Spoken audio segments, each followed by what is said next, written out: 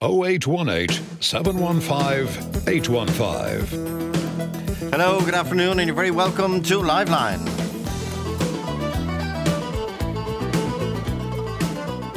Fergus Finlay is a former government advisor, a former director of Barnardo's, the very well-respected children's charity, and involved in a number of government committees. And he writes today in the Examiner, and he gets it right in terms of predicting what's going to happen about this Holy Spirit scandal.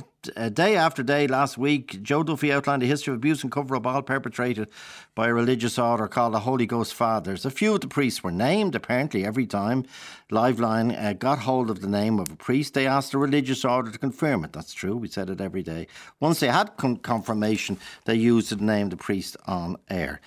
Fergus Finlay goes on, it's going to take them a while to name them all. The National Safeguarding Body in the Catholic Church published an audit of the Holy Ghost Order, the Spiritans, in 2012, in that they identified, though they didn't name, 48 priests against whom allegations have been made since 1975. The Holy Ghost have apologised, of course, through a public relations company, no doubt. The default position of these entities when they stand accused of abuse is to cover up, and cover up is to regard it as a PR problem. Now, Fergus is right in the first part that every time last week, and I said it, every time we got a new name and we had multiple survivors alleging abuse, the Spiritans would confirm within a very, very short time whether this name was on their list and whether they paid out compensation. But since last Thursday, we don't know what's happened since last Thursday. Is there a PR company involved? We don't know, as Fergus Finlay predicts there. But since last Thursday, we have submitted 6 new names, never been in the public domain. Remember, the Docken one yesterday week had one name. David and Mark gave one name. That was Tom O'Byrne. And since then, we've got 8 further names in the public domain. And as I say, we've 6 more we've submitted to the Spiritans. But for whatever reason, they've decided to cut off contact with us. Unless there is a breakdown in communication, hopefully that will be solved in the next few minutes. We've emailed them, we phoned them, we've left voice messages with these 6 new names. And in fact, some of the names have already been the new names have already been removed from websites associated with the Holy Ghost Fathers, if you follow me. But the Holy Ghost Fathers now know that they actually have a veto if they don't confirm those names to us. And by the way, we have documentation, but we need them in legally to confirm the documentation as well, though it looks extraordinarily authentic to me in terms of compensation made by a number of survivors. But unless the Holy Spirit, the Holy Ghost Order, the Spiritans, unless they confirm names to us, we are kind of stuck legally at the moment, unless RTE, I'm sure they will work to try and find a way around this, because survivors want to be heard, and that is the problem. As Fergus Finlay said, the previous MO has been to cover up. But that changed last week with the Spiritans, but and I said they were obviously not being influenced by a PR company because they were confirming names, in fairness, but that stopped last Thursday. We'd asked them to look at those 5 names we submitted to them, and by the way, we've had multiple accusers of a number of the names, multiple accusers, and as I say, some of the names have been removed, though not confirmed to us, from Holy Ghost related websites. Okay, so on we go as best we can. Ed Hatton. Ed is in Vancouver, in British Columbia, in Canada. A new name emerged yesterday, and that was Father Arthur Carraher. Ed, good afternoon, and you can, if you could please tell us, you were 9 years of age. How come you? How did you come across Father Carraher as he was then? Good afternoon, Joe. I was 9 years of age. We had immigrated from Ireland to Canada, and as a good Irish Catholic, I was on the path to become an altar boy. Mm-hmm. But coincidentally, my aunt, who remained in Ireland, who was in the convent, she was a nun, was acquainted with Carraher's sister in the convent, or through some means. Okay. So when she was coming over to visit us in Canada, she had made arrangements to connect with him, and as such, he ended up at our home and swimming in our pool and having Sunday dinners. But really, my abuse centered around my relationship with him through becoming an altar boy and sort of being welcomed into that group. And what did he do?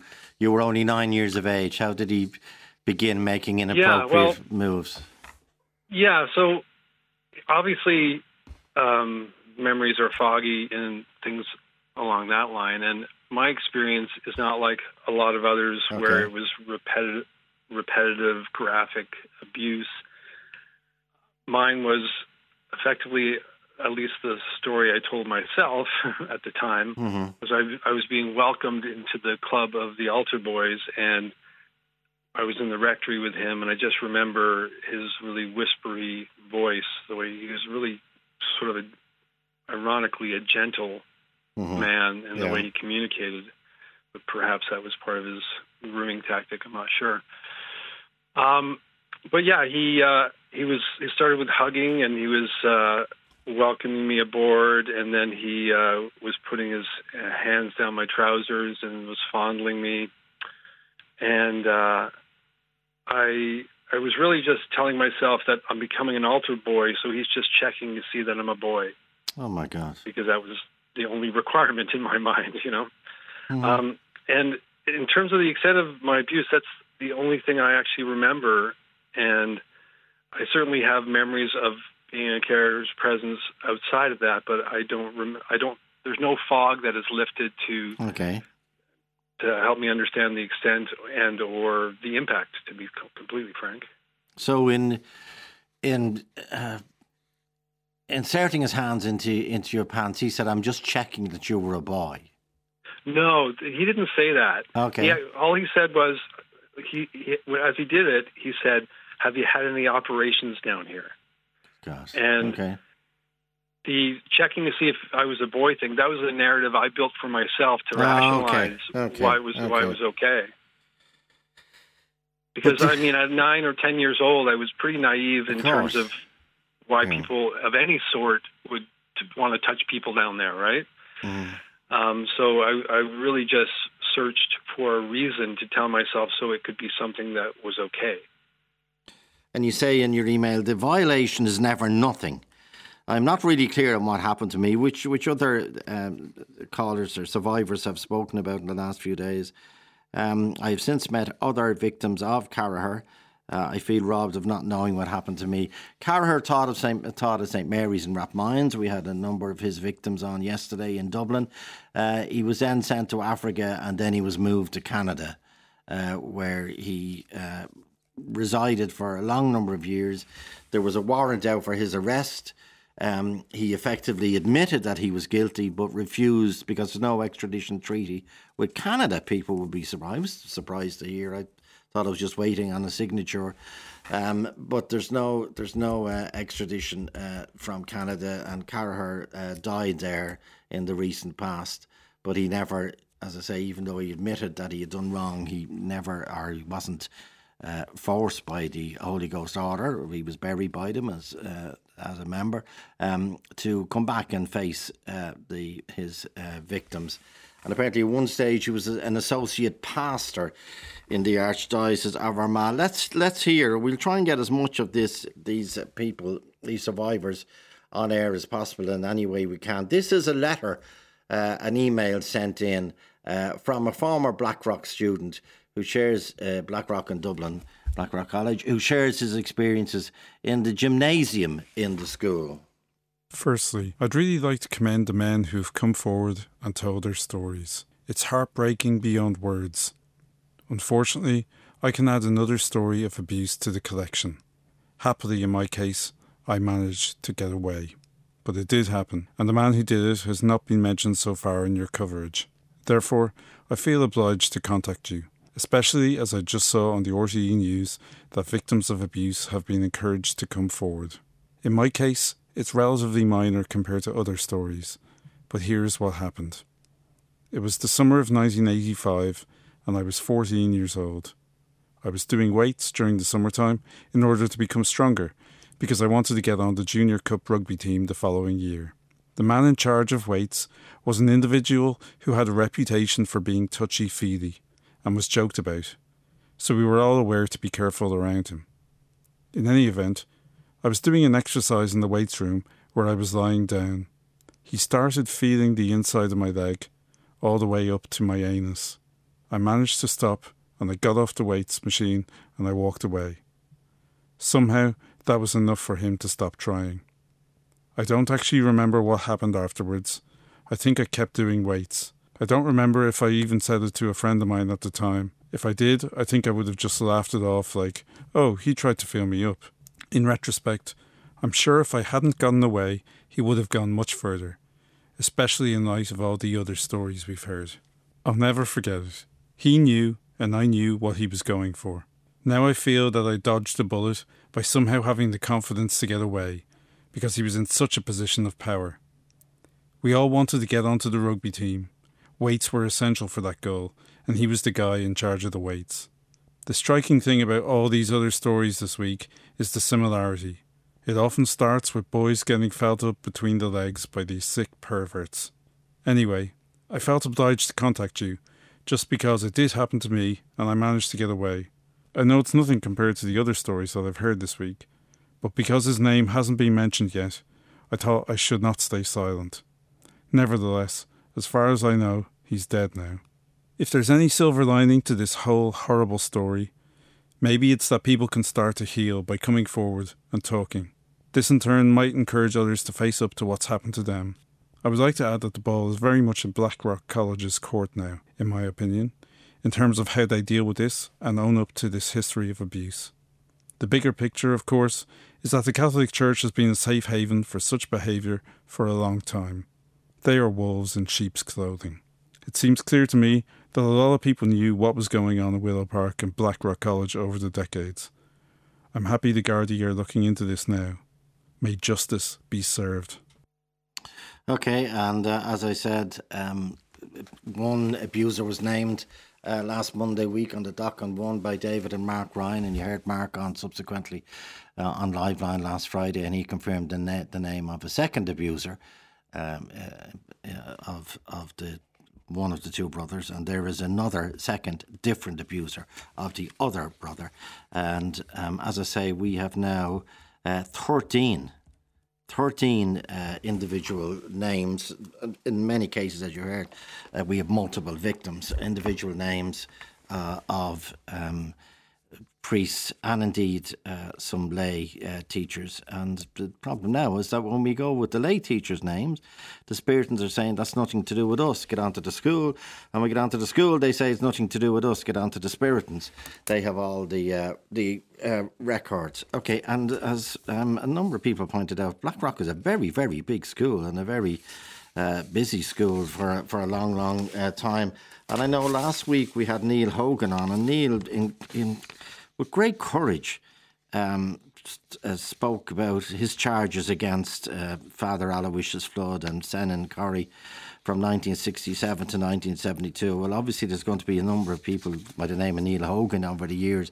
But the Neil Hogan, by the way, that was on our programme, I think I made it clear, was from 67 to 72. Another Neil Hogan who attended Blackrock from 1964 to 68. He said he at no time was he abused. I'm happy to clarify that. Ed, what have you given up on anything ever happening as a result of Carraher's? He wasn't going to be extradited, but now there's been calls for a public inquiry or some sort of inquiry into what is going on in indeed the Holy Ghost Fathers and beyond. Do you think that call will be of any use, Ed? Because I know you're a television, you're in the journalism business. Yeah, I'm a television documentary maker and recently made my first podcast. I mean, I'm not sure what's going to happen in Ireland, but certainly getting any traction on telling this story in Canada was difficult. I sort of set out to do this in 2019, but my process was derailed a little bit because, I think it was derailed for a number of reasons. One, the appetite for these sorts of stories here, certainly, I think there's, it's a very rote story, as they say. It's kind of like, another scandal, scandal. And very good point, yeah. And maybe in Ireland now, because of the relationship with the church that's been shifting. Like, as an example, Ireland's got better reproductive rights than America does. So maybe there's an appetite now. The church might be fair game, I suppose, and I'm only speculating here. But I'm not sure what will come out of it. I met Mark Healy when I was in Ireland starting to make this documentary. He was on yesterday with us, yeah. Yeah, I listened to it. And, he's a man, obviously, who's dedicated his entire life to this. Yeah. And, he's been, chasing windmills in a way, trying to deal with the bureaucracy of the Spiritans and getting shut down. He's like a tenacious man. And, obviously I've heard the beginning of your show about the Spiritans now shutting down communications and, potentially partnering up with a PR firm. Yeah, well, hopefully they haven't. We'll find out. But it's been nearly a week since we submitted our last group of names, and they haven't even responded. And the mobile number we originally dealing with, that's now turned off, and we can't get a response. But maybe they're up to their eyes. Hopefully they will respond. We're asking them again in Kimmage manner to respond. Certainly on our end here, trying to get more information about any complaints that were lodged at the school I attended when I knew Cahir, were met with sort of stonewalling and there's obviously also privacy issues involved where people don't want to release information if somebody has come forward who is not public about this, Yeah, of course. So, of course. My hope was to meet as many of the victims as I could. And, in doing that, I reached out. I was just looking for answers myself about my experience. And, my memories were kind of flooding with memories of being an altar boy and who was alongside of me. And I tracked down an old school friend to try and just verify some dates for my own story. And then calling out him and asking him about this, it never once occurred to me that he was also abused, and I triggered him. And the next thing I know, I'm getting texts from him in the emergency room of the hospital after having tried to harm himself. Oh, God. So there's still people out there that, for one reason or another aren't in a position to come forward. It's not like this sat with me for my whole life and I was waiting for something to happen. Yeah. This had been dismissed by me with that story I told you. Oh, he was just checking to see I was a boy. And, of course, over the years, when I became more aware of that, it just became a distant memory until 2018 when there was some news here, kind of spawned by Mark Healy's work in Ireland there. And the Canadian connection was established, and it made national news here once. And then it was like, oh, wow, the thing that was shocking to me, it might sound ridiculous, but I had never considered that there were others. Yeah, okay, well, there are others, and the Spiritans, as they now call them, knew about the others, but they were initially cooperating with survivors who contacted this program, and I think it's fair to say that more survivors have contacted this program than any other entity, and that's the nature of the public profile we have. But we are still very keen to re-establish communication with the Spiritans. Ed Hatton, thank you so much. Ed, it's of no consequence to you in a sense, but I've just been told that the annual BlackRock Business Lunch, it's gone off my screen now, the annual BlackRock Business Lunch, which is due to take place on this past pupils, has been cancelled. Ed Hatton in Vancouver in British Columbia, thank you so much. It's Joe at rte.ie from anywhere in the world. Talk to Joe on 0818 715 815. Talk to Joe on 0818 715 815. As you know, it's all over newspapers and broadcast. The government are bringing in new legislation, it's nearly there actually, which will have widespread implications for gambling companies and indeed for media companies as well, given that gambling companies are buy extensive advertising. But the new bill includes a ban on free bets, special offers and credit card gambling. Anyone who fails to protect children accessing their services will face up to 8 years in prison. there's a new gambling regulatory authority. I don't know who's going to fund them, but it's a new quango called the Gambling Regulatory Authority. Legislation will introduce a range of sweeping measures to protect, they say, problem gamblers. Now, as it happens, the only thing that's missing here is why don't they tax gambling? Why don't they tax betting? But the onus now seems to be falling on everyone else, the gambling companies and the media companies. But the exemption is the National Lottery is totally exempt from any of this new regulations. Leo Fitzgerald, you've spotted this, and you say what the lottery is everywhere. And one of the things in this, they cannot advertising for any gambling cannot be attractive to young people and cannot be broadcast before 9 o'clock each night. What do you think, Leo? Hi, Joe. How you get down? Yeah, Joe, basically what I'm trying to say is that they're on about gambling, horse racing and greyhound racing and all that kind of stuff. But basically what I'm thinking of is a child walking into a shop and seeing a big colour TV with Irish National Lottery on it. So much won on this night, and lottery tickets like flashy things above in front of the counter in front of young children. I mean, it's like down the line, they'll see me or you buying lottery tickets, and if they, that's gambling as it is, I think myself, But the government doesn't consider the lottery as gambling. Obviously, it's not going to be under the gambling. Why not, Joe? Because it's a gamble, sure. It's a gamble whether you win or lose.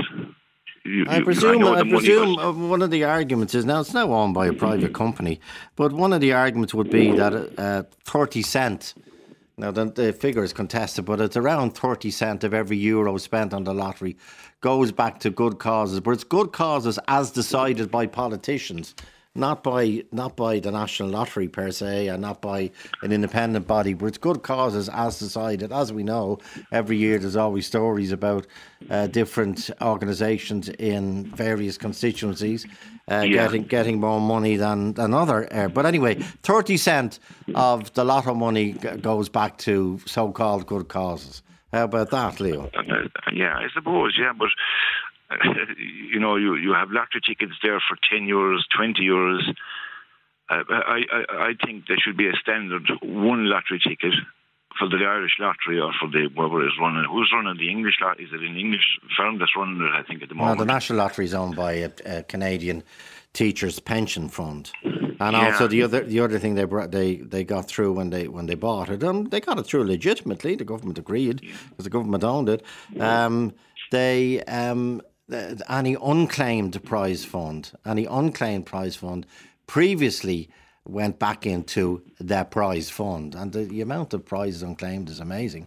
But now the new owners of the lottery changed that ever so slightly, and any unclaimed prize fund goes back into the marketing campaign of the National Lottery. But I think myself, Joe, when you're looking at stuff like that on the front of your shop, would say, and children watching all that stuff, and they're talking about gambling. I mean, so that's ridiculous. Like this day and age, they should have a special shop for lottery tickets rather than having it in a grocery shop. Or I think myself, anyway, that's the way it should be.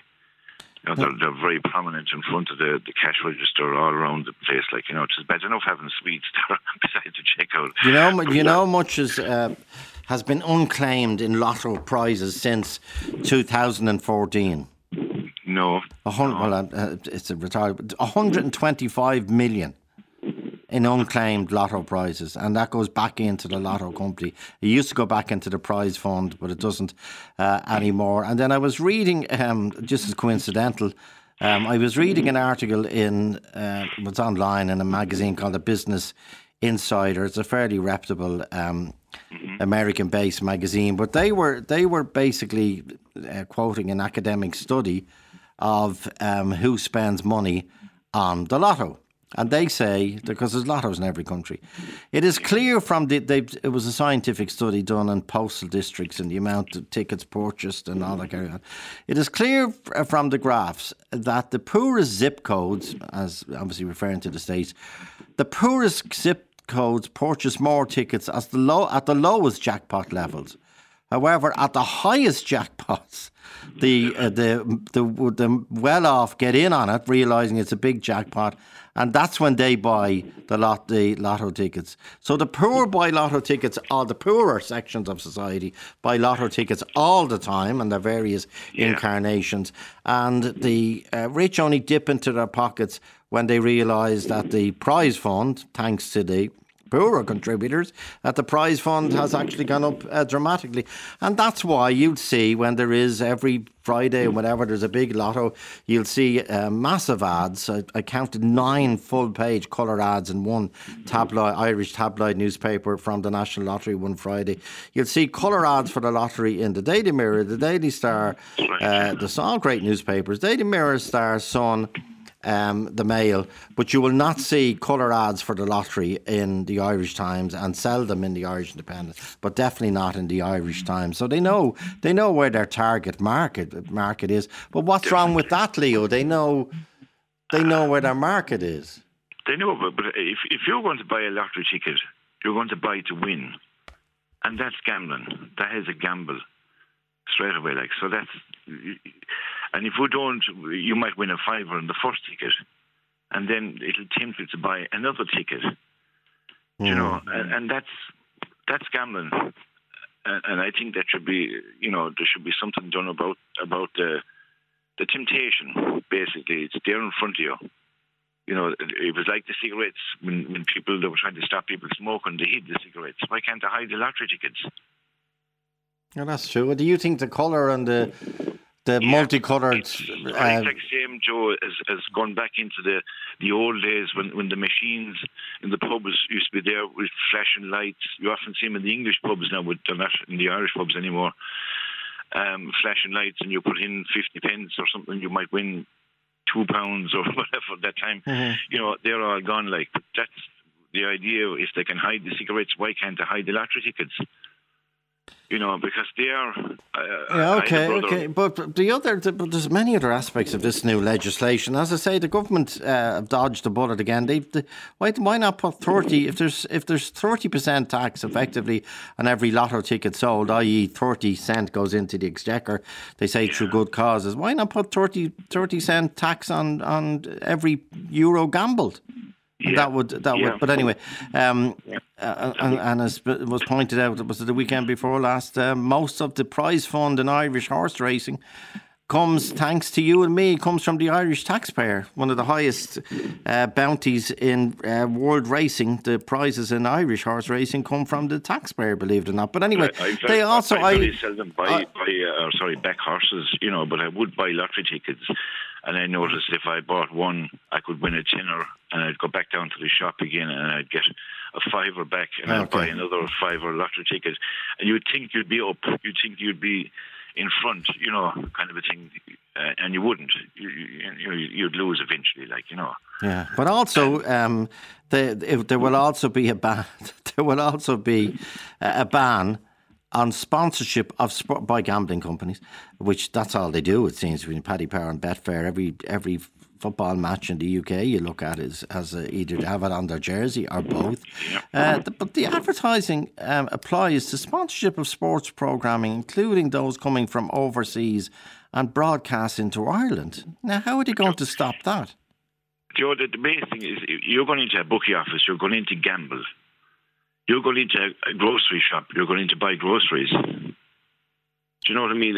Like stuff like that. Yeah. That's what I'm trying to make an issue of you're going into a grocery shop and you're buying your groceries. You don't want to be tempted by lottery tickets or any of that stuff.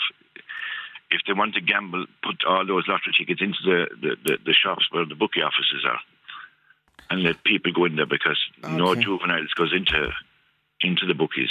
Okay, as far as I know. Barry Grant is on the line. Barry first emerged, I think, on this programme about 3 years ago, and he's extraordinarily well read and very proactive on problem gambling. In fact, he set up an organisation called Problem Gambling Ireland. Barry, good afternoon. Hey, Joe, thanks for having me on. Yeah, and Barry, I presume you welcome a lot of this, but do you see any problems in terms of how are they going to police it in terms of sponsorship on programmes that are beamed in on Sky, for example? Yeah, I think I was looking at James Brown's press conference earlier on today. He was asked that question. He's a junior minister that's been processing this.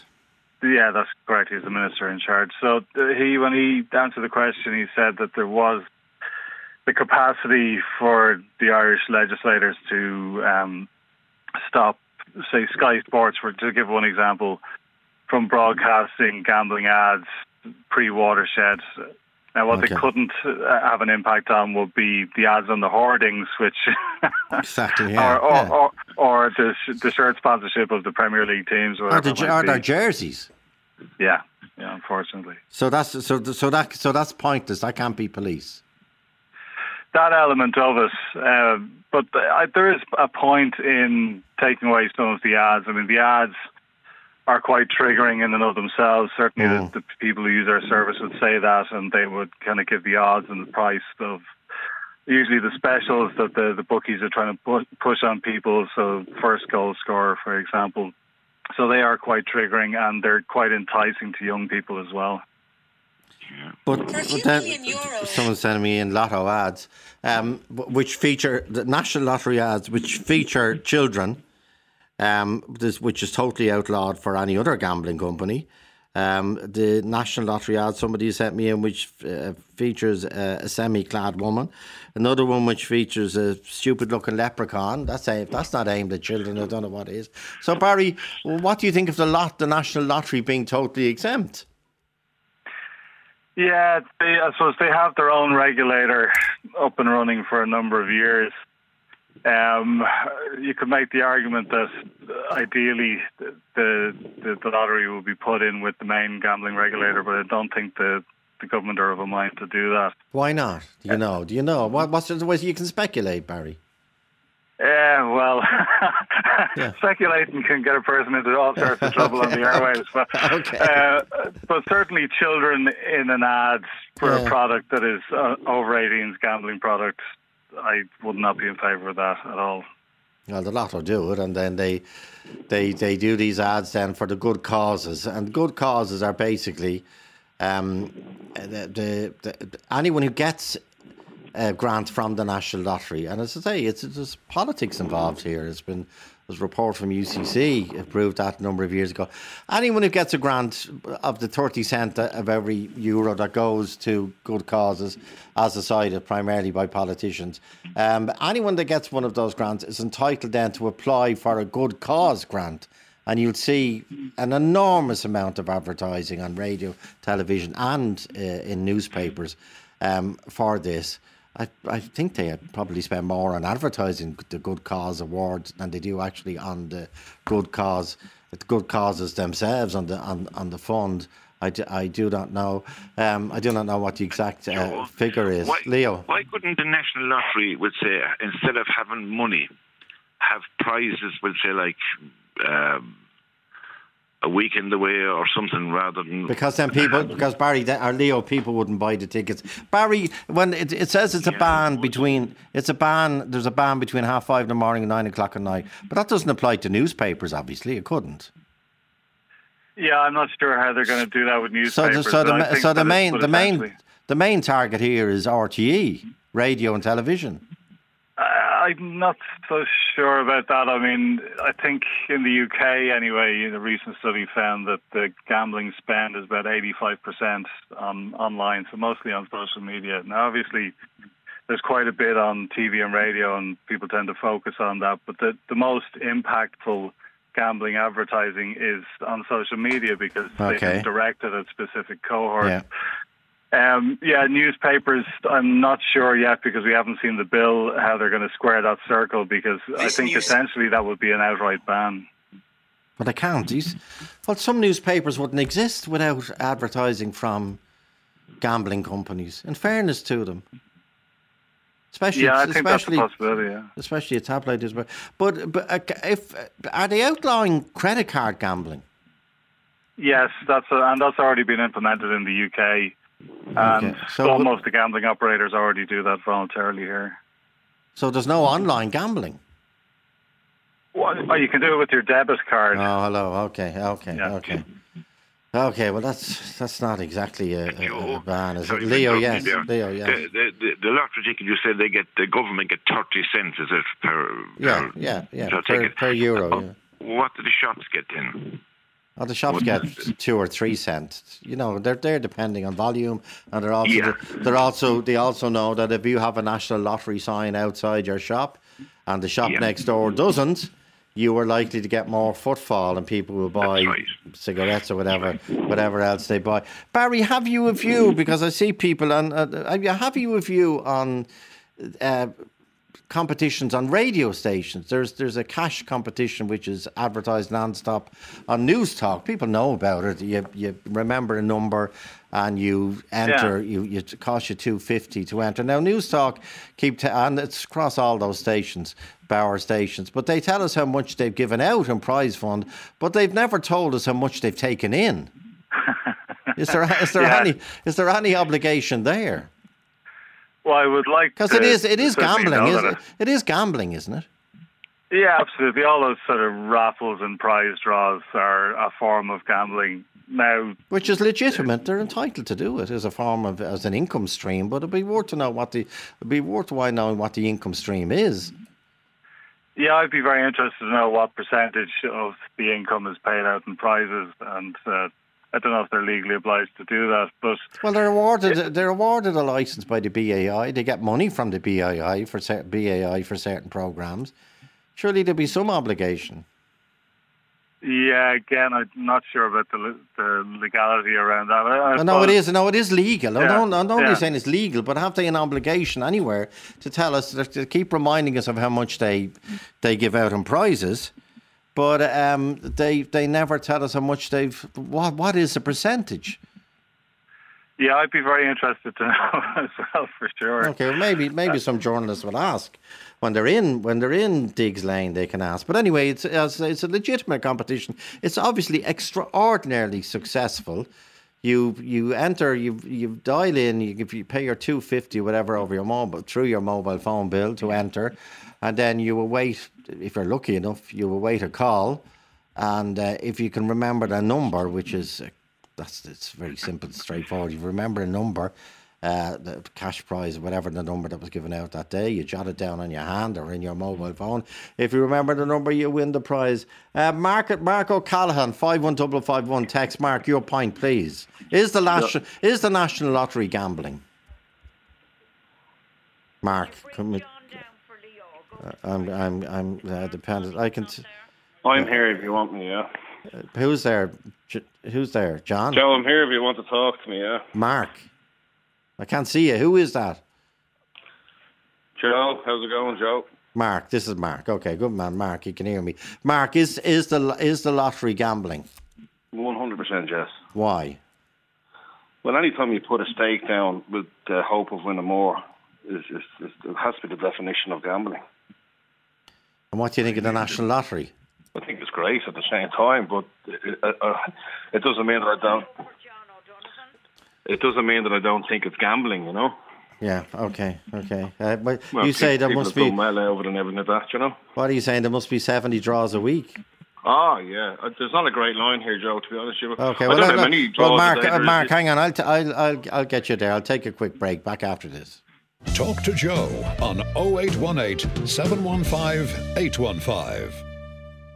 Talk to Joe on 0818 715 815. Patricia, good afternoon. Hi Joe, how are you? Good to talk to you.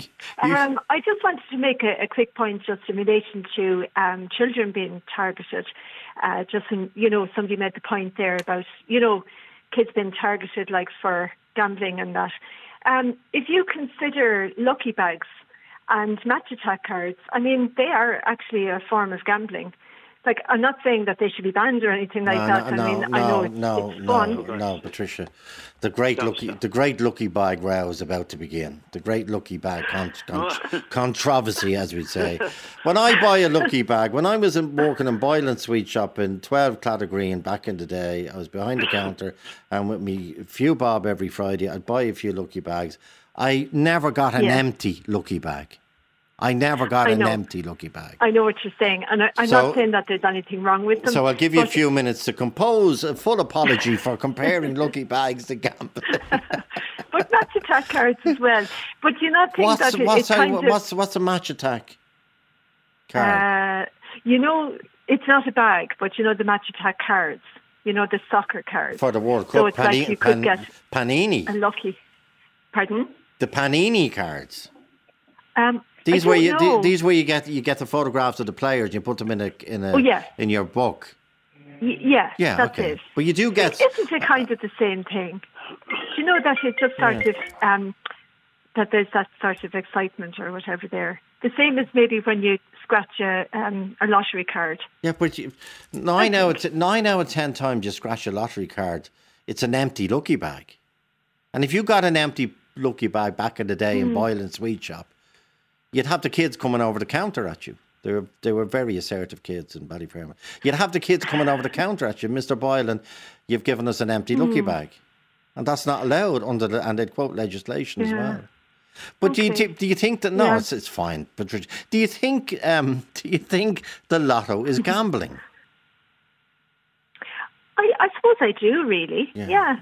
I suppose it is. Yeah, absolutely. And I'm sure that there are people who become addicted, and so.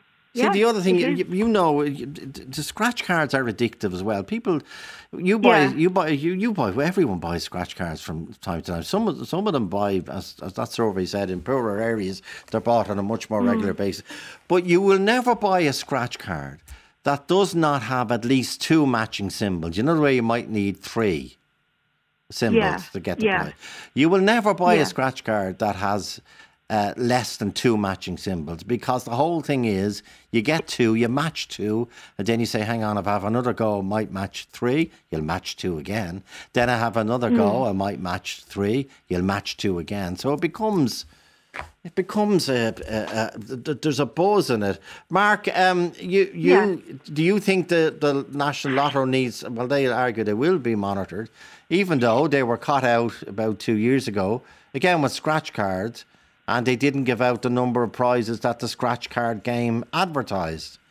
Now, I actually remember that when it was on your show, Joe. Yeah, exactly. And the regulator let them off with it. That's fine. The regulator is independent, and they obviously called them in, and they got an explanation, and that was dealt with.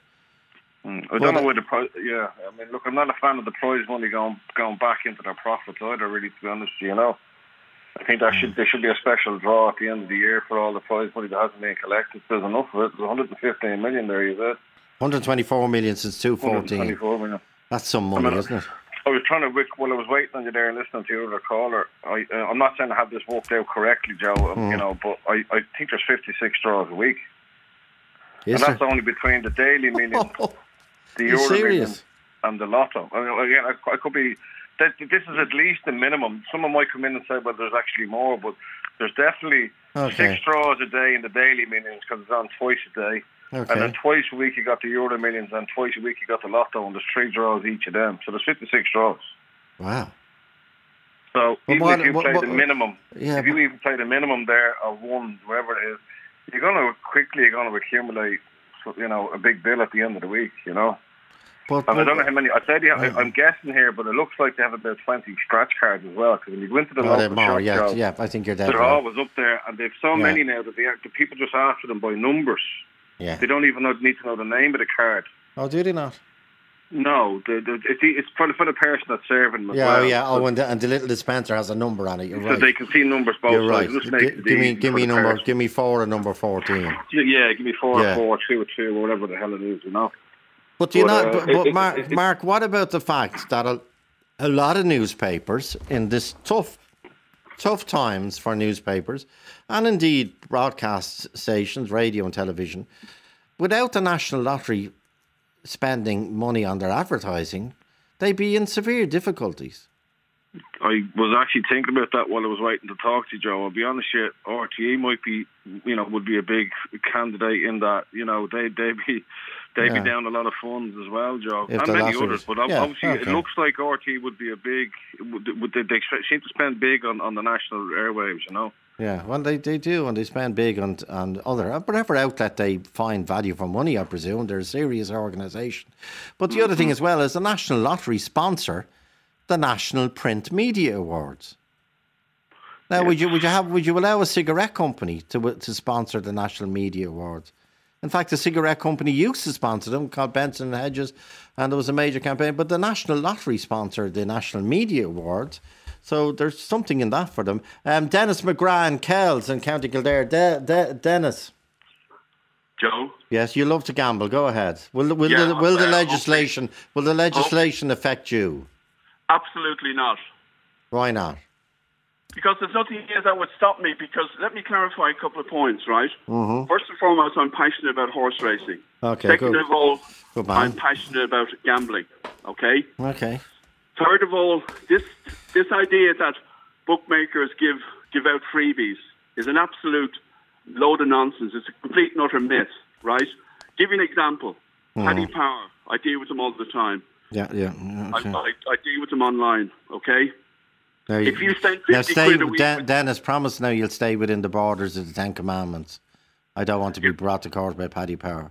No, I'm just explaining... Good man, thanks. I'm explaining to you what, as far as the freebie, free bets are concerned, right? You spend €50 with them per week. Okay. They will give you a €10 free bet on a Monday at about 11 o'clock. Is that true? I do it every week, Joe. Okay. So that's so free bets are outlawed. Free bets are outlawed. I mean, that's... When the legislation will come into force in early next year. But free bets. And that Cheltenham is going to be affected next March, because in Cheltenham week, as you know, every tabloid newspaper has a €5 free bet with Paddy Power or Betfair or Ladbrokes or whatever, Boyles or whatever. No, they're not worth a carrot. Worth a carrot. If you're serious about gambling or in this field, right? €5 bet, with all due respects, ain't going to cut the mustard. Yeah, well, it's €5 more than €0. Yeah, correct. Yeah, but in the overall scheme, of things, it's now nothing. the fact that you can't use your credit card, but you can use a debit card. Does that affect you? No, not in the slightest. So the only way, there's nothing the government can do or bring in unless they close the industry down completely. Well, they can't do that. No, they can't do that. So it's in my opinion, it's a pointless exercise. But should they tax the industry? Should they tax the industry? Should they tax the industry? The reason why I do it, or one of the reasons why I'm attracted to it, is it's tax free. Okay. Yeah. But it depends on the level of tax that they decide to impose. Once again, if it's not going to hurt you in your pocket, you're not going to be that bothered.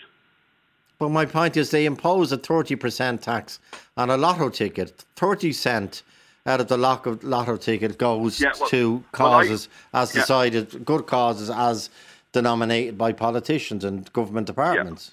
Yeah. Well, I'd have no interest whatsoever in the lotto. Not interested. Why? Well, do you look at the odds? I'm not interested because you ain't got a prayer. Okay. Okay. So they're the odds. Let's cut to the chase. Okay. You ain't got a prayer. Okay. Simple as. And it's all about risk to reward. Okay. And there's no point in me putting a 5 or a 10 or 20 quid on a load of numbers. 42. Yeah. I've got 40. I need 6 numbers out of 42. Yeah. I got 1 and 7? I think they're going to... Barry can help me here. But Barry, weren't they but in other words, the Dáil or the Parliament or the government at the end of the day, weren't they going to outlaw bookies offering odds on the 6 lotto numbers or the 7 lotto numbers coming up? Yeah, there was a bill making its way through the Dáil recently. I don't know if that's kind of gone by the wayside, but definitely there was a bill there making its way through the Dáil. Because I remember the great Terry Rogers back in the day. He was on, I think it was this programme. He was arguing that he could offer much better odds to lotto gamblers on the 6. In other words, he was saying, put your 6 numbers on with me, and if they come up in the lotto, you have a better chance. You have a better chance of winning with me, the bookie, than you have with the lotto. Does that mean anything to you, Barry? No? Good old Terry Rogers. Terry Rogers, yeah. Barry, Barry, you think that this new legislation will make a big difference? It will do. Look, for the people that we work with whose gambling has gotten out of control, where it's having a really detrimental impact on their lives, on the lives of their loved ones and their significant others, absolutely, there are many proposals in there that would help them. And look, for your recreational gambler, none of this stuff is going to have any impact on them at all. You don't think so, no? Joe, Dennis. Joe, there is no such thing as a recreational gambler. Well, you're one, aren't you? You said you love recreational. You said you love gambling. You love horse racing and you love gambling. I am not a recreational gambler, Joe. If you could define that for me, I'd appreciate it. I thought love would come under the heading recreation in terms of enjoyment and fulfilment. Well, recreational. Look, there's 2 types of punters, Joe. Right? There are butterfly punters and there are serious punters. Right? Yeah. I would consider myself a serious punter. I take it very seriously. It's to me, it's a business. It's an income stream. I had this conversation with you before. Okay. I have too much respect for money not to flitter it away. Okay? Okay. It's as simple as that. Okay, Dennis, good. I mean, I'm not getting cast. Joe at RT.ie, 51551, but remember, Joe at RT.ie from anywhere in the world. Talk to Joe on 0818 715 815. Joe Duffy! Talk to Joe on 0818 715 815. So the new gambling law will ban all social media advertising, all advertising and broadcast media between 5:30 in the morning and 9 o'clock at night, and a credit card, but you can use your debit card, so that's not much use there. Where is Sean? Sean, your point, please. Yeah, I'm listening to your program, and I've spoken to you about this about 4 years ago. Okay. There was some young lad who lost a lot of money, and I was on your show and just talking about it. And yeah, gambling and I suppose alcohol and even drugs are the same thing. But particularly gambling and alcohol, most people can do what we'll say normally. Yeah, okay, good point. They'll go and have 2 pints, they'll go and have one bet. But there's a cohort of people, once they get started, they can't stop, and it's an addiction. Yeah. And they're both recognised by the World Health Organization as diseases. And just people are being taken so easily. The glamour of advertising, etc., attracts them, and they go in, thinking that they can win. They can't win. The house always wins. The house always wins, yeah. But there is fun in gambling. I mean, that's why. There certainly is, to a point. But I think the kind of casualties of compulsive gambling in particular are just too huge. I've lost a few friends to suicide who were compulsive gamblers, and they couldn't stop.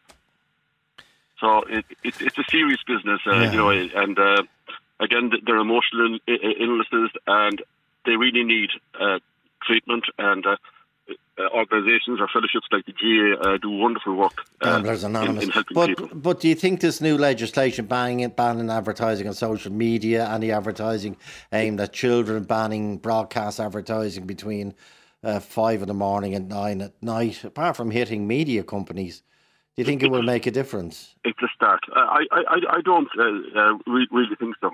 I really don't think so. Because once people get hooked, into compulsive gambling, it's devastating. It has the highest suicide rate of any addiction on the planet. It has the highest suicide rate of any of the spouses of compulsive gamblers. It's a very dangerous thing to get into, especially for young people, impressionable young people. And I know... Given the other issue that has arisen today, Sean, what do you think of the National Lottery? Is that gambling and their presence, their colourful presence in... It is gambling. Any time you put money at risk is gambling. Buying shares is gambling.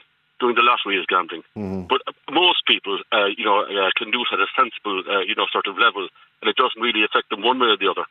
But there's a lot of people drawn in. And I remember when the scratch cards came out first, and there was a lady on the radio who had spent £40 that week on scratch cards and won nothing. Oh, yeah. And that was more than her week's wages. Well, go to 180 quid and win nothing. You know what I mean? I think the chances of winning on scratch cards are less than even than your 30s. Yeah,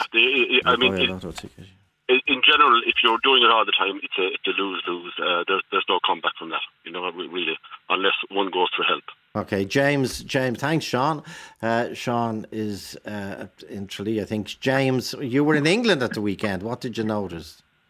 Well, I was in England, Joe. I was over actually at the Cheltenham races, would you believe it? And I went into a couple of betting shops, Ladbrokes and our own Paddy Power, and it was just, I counted in one of the bookies there was 25 slot machines. Okay, and are they allowed here in bookies? They're not, should they not? No, there's no. That's what just stood out to me, that there was 25 slot, and they're all in, we'll say Ladbrokes is red and white. They're all branded out in the red and white colour, Yeah. And that's what I found. Like, I don't think that this new government thing will work, because I was in Cheltenham for the weekend and would say I see that. But the Cheltenham, you know what I mean? Yeah, but the Cheltenham week next March, no matter where you are, Puerto Rico or Marbella, if you're Irish especially, you love Cheltenham. It's great crack. Yeah, look at this. It's like I was there for 2 days racing, and it's top lads. It really was, in fairness. But did you gamble? I did, yeah. Yeah, of course, yeah. I went with sort of a budget, right? If I lose it. If I win, I win, fair enough. And you stick to your budget? Did you stick to it? I did, yeah. Okay, John O'Donovan. John, your point, please. Yeah, look, there is a recreational side, Joe, to gambling, right? It's not all doom and gloom. I do the lotto twice a week because I like the idea of the dream of maybe retiring, escape the Irish winters and have my little villa in Madeira or somewhere, right? Maybe it will never come, maybe it will. I know a guy who worked with, he's put €12 on it, going back nearly 16 years ago now, and you won $3.5 million. Now, the thing is, not everyone buying the lotto ticket is a compulsive gambler. I don't want back to horses, but your friends of mine do, and this is the recreational side that I'm pointing out. They go into the not getting many free publicity, but the local bookies around the area. They meet their friends, they're retired, they have a chat about the GA, about the soccer, about Liverpool, the whole lot. They do their €1 or €2, they go home, they have the bit of grub, they come back again. And it's a recreational side of gambling. They don't go overboard, but they're meeting their buddies, and it's good for their mental health. It's every guy going into a pub, Joe, they're going for the company. A lot of people even living alone. They're not all alcoholics. Okay, good point. Well, the one thing they're going to ban from bookies is ATM machines, John. Mm-hmm. I would agree with that, yeah. That's a bit too convenient, yeah. I would, and they definitely wouldn't have slot machines there. Yeah, well, there's a big controversy in the UK about slot machines. Yeah, that's a step too far, there. But I think the recreational side, there was one guy earlier on that he was proposing that, but there is a side for mental health, that people are out and they're meeting their buddies that they work with or retired or whatever. They're having their little flutter. Someone spends €2 or €3 on the lotto. The chances are, they probably never win it. But look, just for that couple of minutes while they do the lotto, the dream is there. Yeah. Okay. Then that's what they're selling, the dream. Yep, well, this is this. And look, but John, would you not be better putting your few bob every Wednesday and Saturday into an old shoebox, and you might be able to get a holiday at the end of the year? Yeah, but I definitely won't get the villa and the blonde, will I?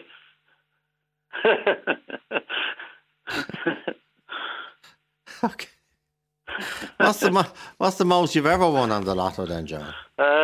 I suppose about €50, I think. Yeah, and that's been a while back now. But I still do it, and if the price goes up, if it's a big jackpot, you wouldn't even get a Barbie dollhouse in Smiths for that, or $250 this year. You wouldn't. Tommy Claffey, Tommy, 51551. Is the lotto gambling?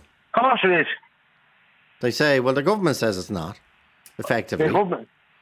Because it's not under this new gambling regulatory authority, the GRA. Anything that has a nod on it, 5-1, 6-1, whatever, that's gambling. It's a game of chance. Yeah. And on right horse racing, where you can see the 16 runners and the form. Yeah. You can judge. Point, yeah. You can take half the field out. That should be centre keys and accuracy for dog fluids. Keys, yeah. And then you can look at a horse. You can, if you're good at judging a horse, the fetlocks and the rump or whatever. Yeah. So there is a bit of skill involved. Yeah, there's a lot of skill involved. The National Lotteries with their scratch cards, they give out numbers, odds of every 2 and 5 will win a prize. But some of the tickets is every 3 and 5, depending on what you pay for the ticket. But what they don't tell you is, on some of these ones, you get a free ticket, so you don't get your money back. Yeah, you win. I know. It's like a pushback. Yeah. So that's not winning. That's not 1 and 3. Well, you win it. You win it. You don't win. You get another chance.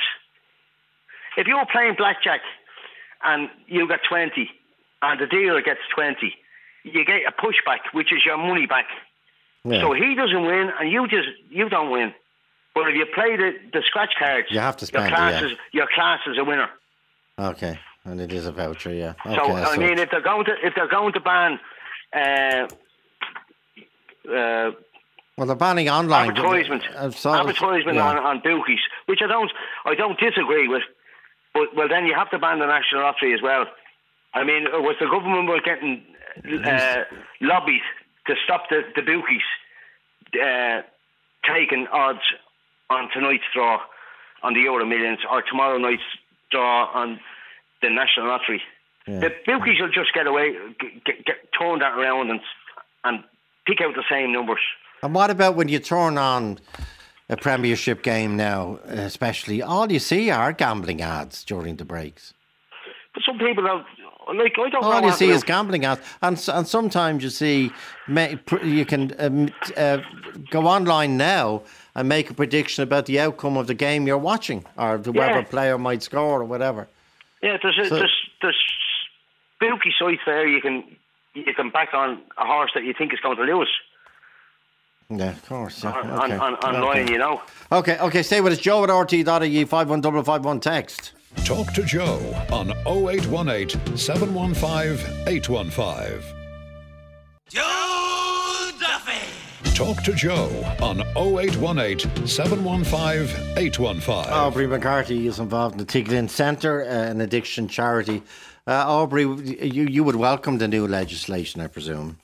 Joe, I'm delighted because it's bringing into view exactly what is happening in the gambling industry. I'm not too sure if you remember last year when President Higgins, after COVID, his first event was to visit the Carrigeeden site, which is a housing development in Greystones. Yeah. While he was walking around the centre, he met one guy from Limerick, and they got into a chat. And the president and his entourage, they're meant to move on to the next event. Mm-hmm. But he got talking, and he was talking to this chap for about 20, 25 minutes. And it turned out this guy had lost everything through gambling. Now, alcohol was intertwined as well. Yeah. But it just showed how silently everything was lost. So after a while, President Higgins gave a speech outside, and there was media there. And he spoke about how his heart was broken, about seeing so much damage being done to families and individuals. And it really, really hit a nerve. And he called on the government to stop doing totally minimal and tokenistic invitations to be responsible, but actually to take out the pen. He was specifically talking about gambling, wasn't he? He was talking about gambling. And it's interesting because Tiglin deals with addictions from, all sorts of addictions. But he was addressing gambling, and he was saying when he's looking at sport during COVID, he was absolutely heartbroken to see so much advertising during the sports programs before any hour, before, during the day, during the evening, whatever. And the gambling apps and advertisements during those sports programs. But that will be gone under the new law in the new year. Yeah, so it goes some way to help people that are struggling with addiction in this area. And is the National Lottery gambling, Aubrey? The National Lottery definitely is gambling. It is a form of gambling. Now, the majority of people are not affected in any serious way, but there are people where addiction is addiction, and spending a ticket. Money on a ticket, and then you go back in, you buy another 10 tickets with the winning of that. Yeah. And you always, the carrot is in front of you, and you're consistently following after that. Okay.